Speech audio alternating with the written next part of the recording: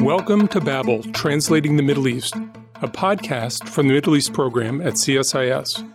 Here on Babel, we take you beyond the headlines to take a closer look at what's happening in the Middle East and why it matters.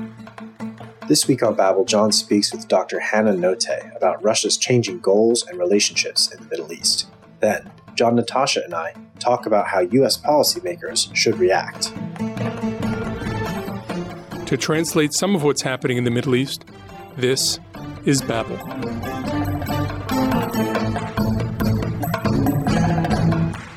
Hannah Notte is affiliated with the James Martin Center for Nonproliferation Studies, a research organization in Washington, D.C., Monterey, California, although she's talking to us from Berlin. Hannah, welcome to Babel. Thanks for having me. You have been spending a lot of time trying to understand Russia, trying to understand the Middle East, and both have gone through a fundamental change in relations since Russia invaded Ukraine last February. Looking broadly, how have Russia's goals in the Middle East changed with the Ukraine invasion? So I think in order to answer that question, we need to start by outlining what those interests in the Middle East were in the first place. So if we look at Russian interest in the Middle East, broadly speaking, Russia wanted to always keep bad things away from its own borders. So prevent the spillover of instability, of extremism from the Middle East to Russia, but then also draw a red line against what it perceived as Western fermented regime change or democracy promotion in the region, especially after Libya in 2011. More recently, there's been another dimension to Russian security interest in the region. I think Russia has also used its presence, especially in Syria, at the port of Tartus and the airbase at Hmeimim, in order to sort of complement an arc of deterrence vis-a-vis NATO. So basically to instrumentalize that presence in the Middle East in order to deter NATO. Economically, there have been some interests by the Russians in the region in the context of a broader diversification of economic ties, especially in the wake of the annexation of Crimea in 2014 and sanctions that were leveled against Russia by the West. But I think those economic interests have always been secondary to security interests. And the main areas here to note have been arms sales by Russia to the region, the building of nuclear power plants, grain exports, and Russian tourists going to Turkey and Egypt, for instance. And then there's been a status dimension. Russia has really tried to have a seat at the table, sort of on each and every conflict dossier in the region to signal that it is a great power. Now, those fundamental interests have not changed with the war in Ukraine because the view in Moscow is that the break with the West is for good. There's going to be a long-standing confrontation with the West. I think the Middle East and North Africa is becoming ever more important. Now, that said, of course, the Middle East doesn't have the same priority for Russia as the war in Ukraine, which now demands a lot of resources and bandwidth. And of course, that fact does leave an imprint on Russian activities in the region in various ways. The first example is Syria. I would argue that we've seen a certain degree of risk aversion by the Russians in Syria over the past year. There's been some sort of posturing vis-a-vis US forces last summer, but overall, the Russians have been sitting fairly tight, driven by a recognition that they only have so much bandwidth while their military is consumed in Ukraine. The recent vote at the UN Security Council, where the Russians let the cross-border aid resolution for humanitarian aid to be delivered into northwest Syria, to let that pass, is indicative of that risk aversion, also of a desire not to rock the boat too much with Turkey, which is an important partner to Russia. The second example where the Ukraine war leaves an imprint on Russia's regional policy, I think, is Iran. Here we've seen really a growing alignment between Russia and Iran, partially driven by the requirements of war in Ukraine. Russia has become more reliant on economic, but also battlefield support from Iran, procuring drones. And so I think there seems to be a calculation now in the Kremlin that as long as war in Ukraine continues, they need to put a premium on that Iranian partnership. And you also see that play out in talks surrounding the restoration of the JCPOA, the Iran nuclear deal, where I think the Russians have been less able and willing to nudge the Iranians towards an agreement. They might, in fact, see utility in the JCPOA being in continued limbo because that generates tensions in the Middle East and consumes US bandwidth. So these are sort of examples where you see the war in Ukraine affecting what the Russians do. There's also a separate question about tools and leverage. I think the Russians, because they're so consumed by Ukraine, have a bit less bandwidth for the Middle East. They've lost some leverage over Iran and Turkey. But in terms of their broad interests and the way they look at the region, I don't think so much has changed. So what does that mean for the future of Syria, where Russia and Iran have an uneasy alliance and arguably we're pushing toward different goals in Syria? Have the Russians decided to yield the future of Syria to the Iranians? Is this an interregnum where they will try to come back and reimpose their vision? What does both the Russian reliance on Iran for drones and their preoccupation with Ukraine mean for the near-term future of Syria? I don't think the Russians are yielding the future of Syria happily to Iran. It's true that they're perhaps affording the Iranians some greater bandwidth, especially in the southwest of the country. But at the same time, I see the Russians as always concerned with ensuring that there's a certain balance between different external powers in Syria. In this instance, particularly between Iran and Turkey. And at the same time, trying to further encourage the normalization of Arab states, and in particular, the Arab states of the Persian Gulf with Syria, in order to take off some of that burden for reconstruction activities in Syria. Because for that, surely Russia will have very limited bandwidth going forward while it remains under sanctions by Western countries. So I don't see Russia as yielding too much to the Iranians in Syria. You see a similar dynamic playing out in the South Caucasus, where we've also seen somewhat reduced Russian bandwidth, especially in Nagorno-Karabakh. And again, this is a region in which the Russians will want the Turks and the Iranians in particular to balance each other out. You mentioned the Russian relationship with the Arabs. How has the Ukraine war changed the way Arab states look at Russia, how they relate to Russia? I'm not sure that the fact that Russia started this war against Ukraine changed Arab perceptions of Russia all that much. First of all, there's been, I think, from the beginning, a widespread perception that the Ukraine war is not their war. It's a sort of NATO-Russia war, a war fueled in part by NATO actions vis-a-vis Russia. I think this perception is sustained perhaps by a tendency to view international politics through the prism of actions driven by great powers and not so much by the agency of small countries. But certainly, I don't think this war has registered as a war over the rules-based international order, as we like to say in Western capitals. I think the second thing is that there have been accusations of Western double standards in Arab societies and among Arab elites in terms of how the West has responded to this war, and that the West came with this expectancy towards Arab countries to support the West in sanctioning Russia. And that was rightly or wrongly viewed as proof that the West cares much more about wars in its own neighborhood than it does about those in the Middle East. And I think more recently, when we've seen Iranian drones being deployed by Russia in Ukraine and the uproar that generated in Western societies, that again reaffirmed that perception in the Arab Gulf states, because they've said, look, we've been sitting here in Riyadh or Abu Dhabi and have contended with Iranian drones and missile strikes for the longest time, and you didn't really care. And now that this threat is coming to your neighborhood, you are mobilized. But then a third point here is that, of course, Arab states have pursued their distinct economic, security, political interests with Russia for years. And so they have their own reasons not to antagonize Russia. And I don't think that has changed all that much with the war against Ukraine. For the Egyptians, it's grain supplies or the fact that Rosatom is going ahead, from all we know, with building the El Dabaa nuclear power plant. For the Saudis or the Emiratis, perhaps more alignment in global oil markets or business ties. And there's a reluctance to give up those interests. Now, I do think that Arab states worry about the broader implications of this war.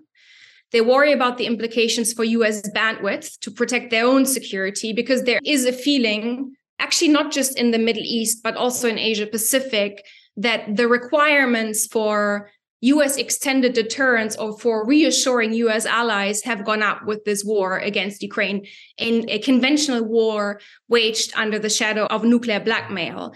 And so I think Middle Eastern states worry about the robustness of US conventional security guarantees, but that is not just a product of Russia's invasion of Ukraine. It reflects more longstanding concerns among the Arab states. And so I think that the war against Ukraine has sort of amplified pre-existing concerns. But I do think that for all these reasons that I just mentioned, non-alignment by the Arab states in this great power competition will be fairly durable. I'm hard-pressed to see circumstances under which the Arab states will sort of drop Russia and go all in with the Western camp or the United States. If I mull over this question, I can basically see two circumstances that could flip that. And they're fairly extreme circumstances. The first is Russian nuclear use over the war in Ukraine. I think that would reshuffle the cards because it would be seen as such a taboo break. And the second circumstance would be very clear indications, which I don't think we've seen to date, that Russia is not just torpedoing diplomacy on the Iran nuclear dossier, but in fact really actively assisting in Iranian nuclear weapons program and Iranian nuclear weaponization. I think that could change sentiments, but short of that, I don't see this balancing act by the Arab states ending. Where do you see the Russia-Iran relationship going in the longer term? I mean, let's say we get through the war. You say that there's a durable Russian split with the West. Does that mean that Russia and Iran grow durably closer? And does that create a certain amount of distance between the Arab states and Russia? It is an excellent question, and I think one of the most pertinent questions to reflect on. I think, first of all, I am among those who believe that this war in Ukraine will last for a long time, potentially, and that Russia's standoff with the West will last for a long time. And I do think that against that geopolitical backdrop, Russia has taken a decision to put a premium on closer partnership with Iran. You see it play out in many different areas. On the economic front, the sheer activity that has been going on in recent months with several energy projects coming online or being discussed in the Iranian upstream and downstream sector, basically talk on projects that had been stalled for a long time, because quite frankly, the Russian-Iranian economic relationship wasn't all that interesting for the longest time, and there was more talk than action. But there appears to be a shift. There's also efforts to facilitate trade both logistically and financially. Financially, for instance, with the Russian Mir payment system being integrated with the Iranian payment system. But there's also reports about the two countries spending billions of dollars to facilitate trade across the Caspian. And if you just monitor the relationship and see with which frequency senior Russian officials are now visiting Tehran, there really seems to be a qualitative change. Now, the most important area where this is playing out is the military defense relationship. I've already mentioned Russia's procurement of Iranian drones. There is this worry that Russia might procure missiles as well, which would be seen as another game changer, but also that Russia in return will give military assets to the Iranians that they've always withheld, that they were never willing to give to Iran, even though the Iranians were asking for them, including helicopters, air defense systems, and then, of course, the Su-35 fighter jet, which has been in the news quite a lot in recent weeks. Now, I think that while there's this war in Ukraine, the Russians will cater to the Russian-Iranian partnership. Whilst they remain reliant on Iran for weapons, they will seek not to antagonize the Iranians. That will have an effect on the JCPOA-related diplomacy. What will also happen is that there will be a recalibration of leverage in what was previously really more of a patron-client relationship. There's now a feeling, when you see Russian analysts writing about this, that the Iranians can simply ask for more from Russia than was the case before this invasion. Now, does all of that mean that Russia will come to see Iran as a full-fledged ally? I don't think so. I do think there is a qualitative shift in the relationship, but I just cannot see Russia wanting to risk its ties with other actors in the region, Turkey, the Israelis, and the Arab states of the Persian Gulf. And so the Russians will try to walk that tightrope and balance between those competing interests. Now, whether they will be successful in that is another matter, but I think that's what the Russians will try to do. We've been talking at the strategic level, at the tactical level. the Russians used private military contractors in Syria, in Libya. They are using them in Ukraine. What does the Ukraine war mean for Russia's use of these contractors in ongoing conflicts? And what does it mean for the future use of these contractors in Middle Eastern conflicts? Indeed, we've seen Russian PMCs deployed in recent years, not just in Syria and Libya, but also in the Central African Republic, in Mali and Sudan. And those deployments have been relatively cheap and sort of low responsibility from a Russian viewpoint. You could give those PMCs sort of second-rate weapons from Russian stockpiles. They could be sent at relatively low cost, at sort of a minimum burden to the Russian military. And of course, you had this added advantage of plausible deniability on the Russian side. Now, what we've seen since the invasion, I think, looking at the latest numbers, is some reduction in PMC Wagner deployments, in particular in Syria and Libya, though I wouldn't say that those drawdowns have threatened the general durability of Russian presence in either country. So looking at Libya and the latest estimates, I think by the end of last year, there was an estimate that around 2,000 PMC personnel remained in Libya at the various air bases that Russia controls. And on the other hand, we've heard of very high PMC casualties in Ukraine that Russia has had to contend with, especially in recent weeks in the cities of Bakhmut in eastern Ukraine. Casualties in the thousands have been reported. Now, what does that mean for the future? I don't think, taking everything together, that we should discard Russia's bandwidth to deploy PMCs in the future, including in the Middle East. First of all, US intelligence has recently indicated that Wagner is still ramping up its activities in theaters outside Ukraine. I think given the scale of Wagner's activities in Ukraine and given the connections that leadership of PMCs in Russia enjoy with the Kremlin, you can also be fairly confident that their influence in the overall Russian system of power is set to grow going forward. Wagner opened up a center in St. Petersburg in November, and that was widely publicized. So there seems to be sort of more confidence and Russia being more comfortable with the growing public profile of these PMCs, which sort of suggests almost more of a normalization of that practice. And if we assume a long war in Ukraine, Russia will simply have reduced conventional military bandwidth for theaters other than Ukraine. So it will have to rely more on, call it hybrid, call it gray zone tools to exert influence elsewhere. And that toolbox will include things like disinformation, like electoral meddling, like cyber, but it will also continue to include PMC deployments to the extent that Russia sees it as useful. Hannah Notte, thank you very much for joining us on Babel. Thank you so much for having me.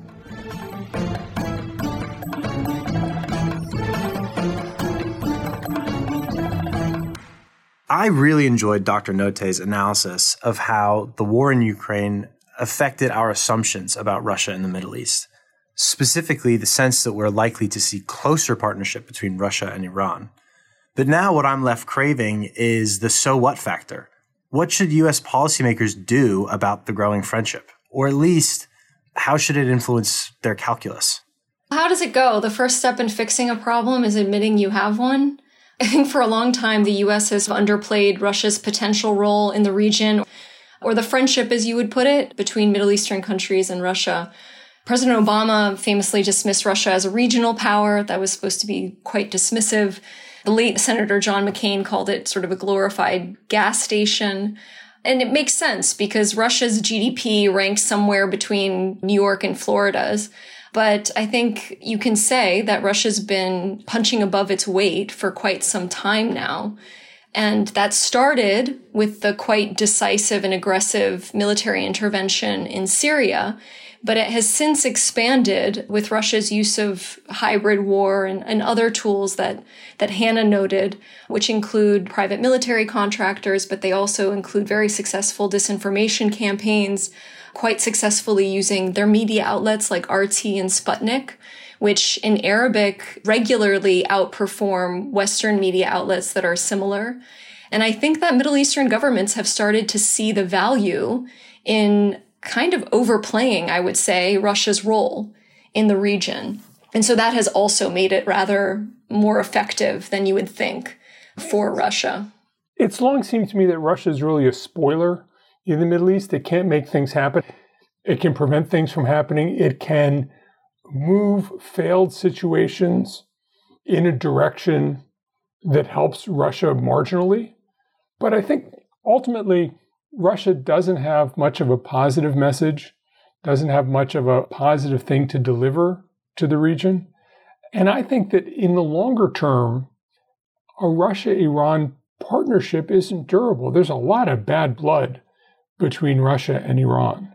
At this point, they are both looking at a durable estrangement from Western powers. And that can give them some overlap. But I think in terms of both what Russia can do for Iran, I think you have two outcasts who are working more with each other. In terms of Russia's broader role in the region, I think Russia can help drive a wedge between Arab states and the United States. But I don't think that's replaced by a closer relationship with Russia. I think it's replaced by an Arab world that is more untied, but also less protected because it has more transient transactional relationships with lots of powers. And, well, I think a lot of them find that very attractive in the near term and probably inevitable in the longer term. I think that attitude will have consequences for Middle Eastern states, and you're going to see it in U.S. policy going forward. Yeah, I would agree, looking at the limitations of that over the long run. That said, I think that increasingly, as the United States uses sanctions as part of its toolbox, we will see probably the linking of sanctioned entities like Iran, like Russia working together, and then others that could potentially be sanctioned or more heavily sanctioned, like China, but others that have traditionally been U.S. allies, sort of capitalizing on that. And you see the examples of that with India and China getting cheap energy resources or military sales and things like that.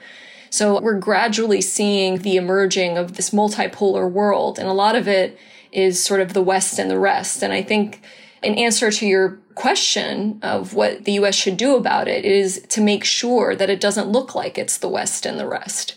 And that's difficult. And if you recall the discussion we had with C. Raja Mohan a few weeks ago, India is actively in between. India is one of the great beneficiaries of U.S. sanctions against Russia because India's gotten a lot of cheap energy from Russia. The United States, meantime, is pursuing the Quad with India. We have I2U2, the U.S., India, Israel, UAE partnership. We are drawing closer to India while India is being very careful to not align itself. And the challenge is we are used to thinking that all of the global economy is lined up with us. And I think what we're seeing with the rise of countries like India, countries like Brazil, large and growing economic powers, suddenly sanctioned states, if they can deal with them, have alternatives. And I'm not sure we've wrapped our heads around a world where the Western economies aren't the whole game, and you can actually do really well working with China and India. I mean, that gives you 2 billion consumers.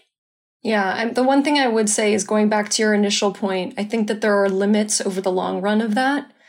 But if you're a dictatorship or an authoritarian government, then maybe you're able to stay in power that way, as we've seen rogue states sort of like North Korea, Syria, Iran have been able to survive with those sanctions.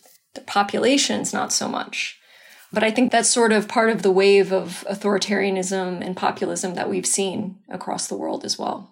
John, my ears really pricked up earlier when you said an Arab world that's more untied. In the interview, I was really taken with what Dr. Noté said just after your question on Russia's relationship with Arab states, namely that among Arabs there is this widespread perception that the Ukraine war is not their war. And that made me think of the conversation you had when you were in Kuwait giving a presentation to the Harvard Club, when a Kuwaiti told you that Ukraine is actually quite far away from Kuwait, and so it's not really considered a priority. And your response, of course, was, Kuwait is pretty far from the United States, but that didn't stop us from having Kuwait's back. It strikes me that U.S. policymakers haven't come to terms with this disconnect yet. How would you suggest they get there? I think part of it is just having realistic expectations. There was a time when there was a lot of solidarity in the East Bloc and solidarity in the West Bloc. And people thought there was something bigger that we were all connected to. And that meant that sometimes you had to sacrifice because you're part of a larger project. As I travel around the Middle East, I don't think anybody thinks there's any larger project going on. We are moving into a more transactional world. I was talking to somebody from the White House this week who said that the entire Middle East now is about let's make a deal. And that's their view of what's happening in the region. But in a region that's all about transactional policy, it requires a different U.S. strategy. The challenge is at the same time that people say it's all about let's make a deal, at the same dinner, I was talking to an Arab ambassador who said, we need the United States like it's always been, dependable, reliable. You've been there since 1945. We need you to stay. We need the commitment. We need you to engage with the Iranians. There are all these desires of the governments to have the United States take a permanent role. But in some ways, they want to dance around that permanent role. They want to triangulate around the permanent role. They want to know where it is so they can split the difference with something else. And the Trump administration was a harbinger of the fact that I think any fair assessment of U.S. policy is that going forward, there are going to be fewer durable principles than at any time in the last 75 years. That from one administration to another administration, what could be unshakable could shake pretty hard. And so on the one hand, you have a region that is being more transactional. You have a United States that is much more dynamic. And I think from a U.S. policy perspective, we haven't gotten used to what happens when people think we're more dynamic, and we haven't accommodated ourselves to a policy where we're more dynamic. We have an apparatus where you have Foreign Service officers and they have long careers. By the time they become an ambassador, they've been in there for 25, 30, 40 years. And they want to be able to say, we are here now and in the future. But one of the problems we have is how can you confidently say in the future what our policy is going to be toward any number of profound strategic issues? I was with a former White House official in the Bush 43 administration, and we were talking about what the energy transition means for U.S. policy in the Middle East. And he said, if you have a president like Trump or DeSantis, you're going to have a president who doesn't believe climate change is real, and therefore your Middle East policy is going to be divorced from anything regarding climate change. So how, if the Biden administration is trying to have a Middle East policy that is about helping the region transition to climate change, not that they are, but if you were to adopt that, how does that outlast the administration when you have such profound polarization in our country about the most basic foreign policy issues? And I think that as a country, we haven't wrapped our heads around what the dynamism in our foreign policy means for what our policy can accomplish at any given time. I think our partners and allies in the Middle East are wondering that. I think our adversaries are wondering that. And I think we have to do a better job understanding the implications of that. Yeah, there's a lot of implications of not having continuity in foreign policy or some kind of strategic vision that can run across different administrations. But I think also from the perspective of the Global South is the lack of sort of continuity between different cases, right? So I think a lot of people saw the U.S. seeing this war in Ukraine as kind of the ultimate fight for survival of democracy and human rights and all of that. And I think what the rest of the world sees is a huge difference in outrage over things like Syria or Palestine or Iraq, which the U.S. invaded, and Western outrage and the reaction over Ukraine. And I've even heard stories of Central American and Mexican migrants or refugees at the border with the United States seeing the radically different treatment of Ukrainians versus them. And I think it's quite stark and it's uncomfortable. And that's always been the case. But I think that the United States needs to better understand that and how adversaries and especially great power competitors will potentially use that whataboutism. And I think that Russia has used it to great effect. And I would say that one thing that the United States can do, and this is, I think, quite difficult for the United States because we do have so many resources, whereas Russia doesn't. So it has to use each tool in its toolbox to maximum impact. Whereas the United States can sort of throw money, arms, etc. around. But I think probably don't learn the lessons of our adversaries in terms of war crimes and disinformation. But I think certainly really capitalizing on everything that we do within the region, because we do more in the region, in the Middle East and in Africa than Russia. And I think to capitalize on that and to have kind of a different pull that is more beneficial over the long term for countries is one way to go about that. I think the other way to go about that, and I think that the administration did a really great job of this, is that in the aftermath of the Ukraine invasion, we had a big food security crisis, which we're still undergoing. And you had Linda Greenfield-Thomas, the UN ambassador, really highlight this during UN General Assembly high-level meetings last year. The US administration really took this issue up because they realized that Russia and China could potentially use it and exploit it to tell the world that your people are starving because of US and European sanctions on Russia, right? And they were using that to great effect. To get to the point that Natasha was making just a moment ago, the Indian Minister of External Affairs said with regard to Ukraine, Europe has to grow out of the mindset that Europe's problems are the world's problems, but the world's problems aren't Europe's problem. I think that it encapsulates a view that Americans are still struggling to understand, to incorporate into our foreign policy. I think the reality is countries like India, countries like Brazil, countries like China are not in opposition to the United States, but they simply have their own strategic view, and they don't feel this overwhelming solidarity with the United States. As I say, it doesn't have to be hostility, as we often see with Russia. But in the absence of solidarity, how do you make the case for common sacrifice? And I think we're still struggling with the view. We're still struggling with the vocabulary. We're still struggling with what the policies are that can bring people together. We're very good at working with Europe, and Europe really wants American leadership. But Europe is a shrinking part of the global economy. We, frankly, are not going to be the driver of growth of the global economy. We're still the biggest player, but the growth is coming from elsewhere. And we're going to have to continue to adapt to this very, very different emerging world. Thanks so much for joining me. Thank you, Danny. Thanks for having us.